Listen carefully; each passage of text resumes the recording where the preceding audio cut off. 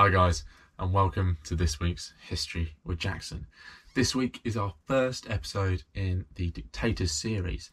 In this video, I'll just look at some qualifying criteria and outline what a dictatorship is, just so we have some background information for the next few weeks where we look at dictatorships in isolation and not comparing them to others.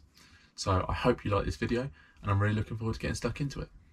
So, what is a dictatorship? So a dictatorship is a regime under the control of one man or a very small group of politicians. A dictatorship tends to have a cult of personality surrounding the leader. So what is a cult of personality?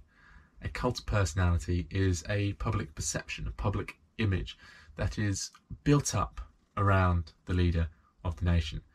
This perception or image idealizes the leader and turns him into a heroic figure that saved the nation. It's very much a cult where the leader is worshipped, and it's very quasi-religious in its nature, where figures like Stalin, figures like Hitler are worshipped by the people and people are devoted to them. So dictatorships are usually totalitarian in nature. But the difference is that a dictatorship or a dictator is the source of the power. Meanwhile, totalitarianism is the scope of that power, so the totality of it across a nation and the total subversion of normal life. So we're going to look at what the 6 characteristics of totalitarianism is and how these qualify to dictatorships. And this is what we're going to look at each week. So how each regime acts upon the 6 characteristics. So Carl J. Friedrichs outlined these 6 characteristics in the 1960s, and they've formed the backbone of the definition ever since. So characteristic 1 is an official ideology with a body of doctrine that comes with it. This ideology is held up as the final perfect state for mankind. Characteristic 2 is a single mass party organised under a leader, a dictator, and this single mass party has less than 10% of the population's members, and these members are unquestionably devoted to the ideology, the party and the leader. Characteristic 3 is a system of terror, be it physical or psychological. It is arbitrarily used.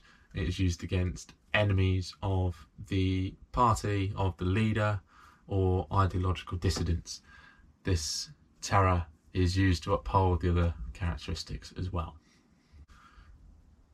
Characteristic 4 is a monopolistic system of control over communications, and the government or the regime hold this control.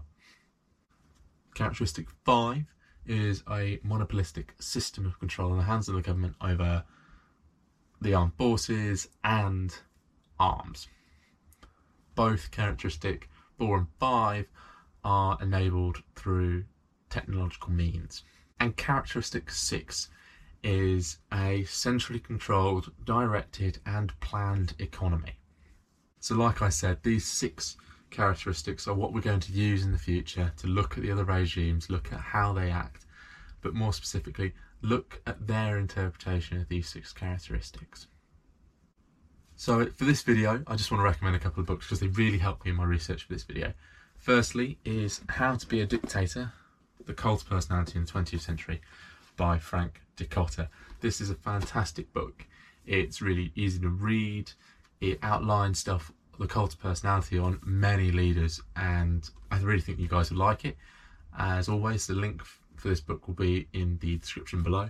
And secondly, this book has been really helpful through my research for my dissertation as well, is The Totalitarian Dictatorship and Autocracy by Friedrich and Brzezinski. This fantastic book, it's been around since the 60s. I'm using it for my dissertation as well. So the link for both those books will be in the description if you want to go and get them, if you want to go and read them. They're really fantastic. I will thoroughly recommend them. So just want to say that I've really wanted to do this video. I'm really looking forward to getting into this series. Next week will be Stalin. So we will look at how Stalin did those 6 characteristics and how he acted as a dictator. So I'm really looking forward to that. Really looking forward to getting stuck into this series.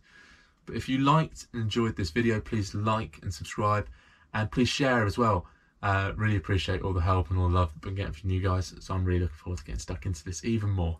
And if you want to keep up to date with me and History of Jackson, please head to www.historyofjackson.co.uk. On there, like I said, you'll find all my work and keep up to date with me. So I look forward to seeing you next week, and thank you very much.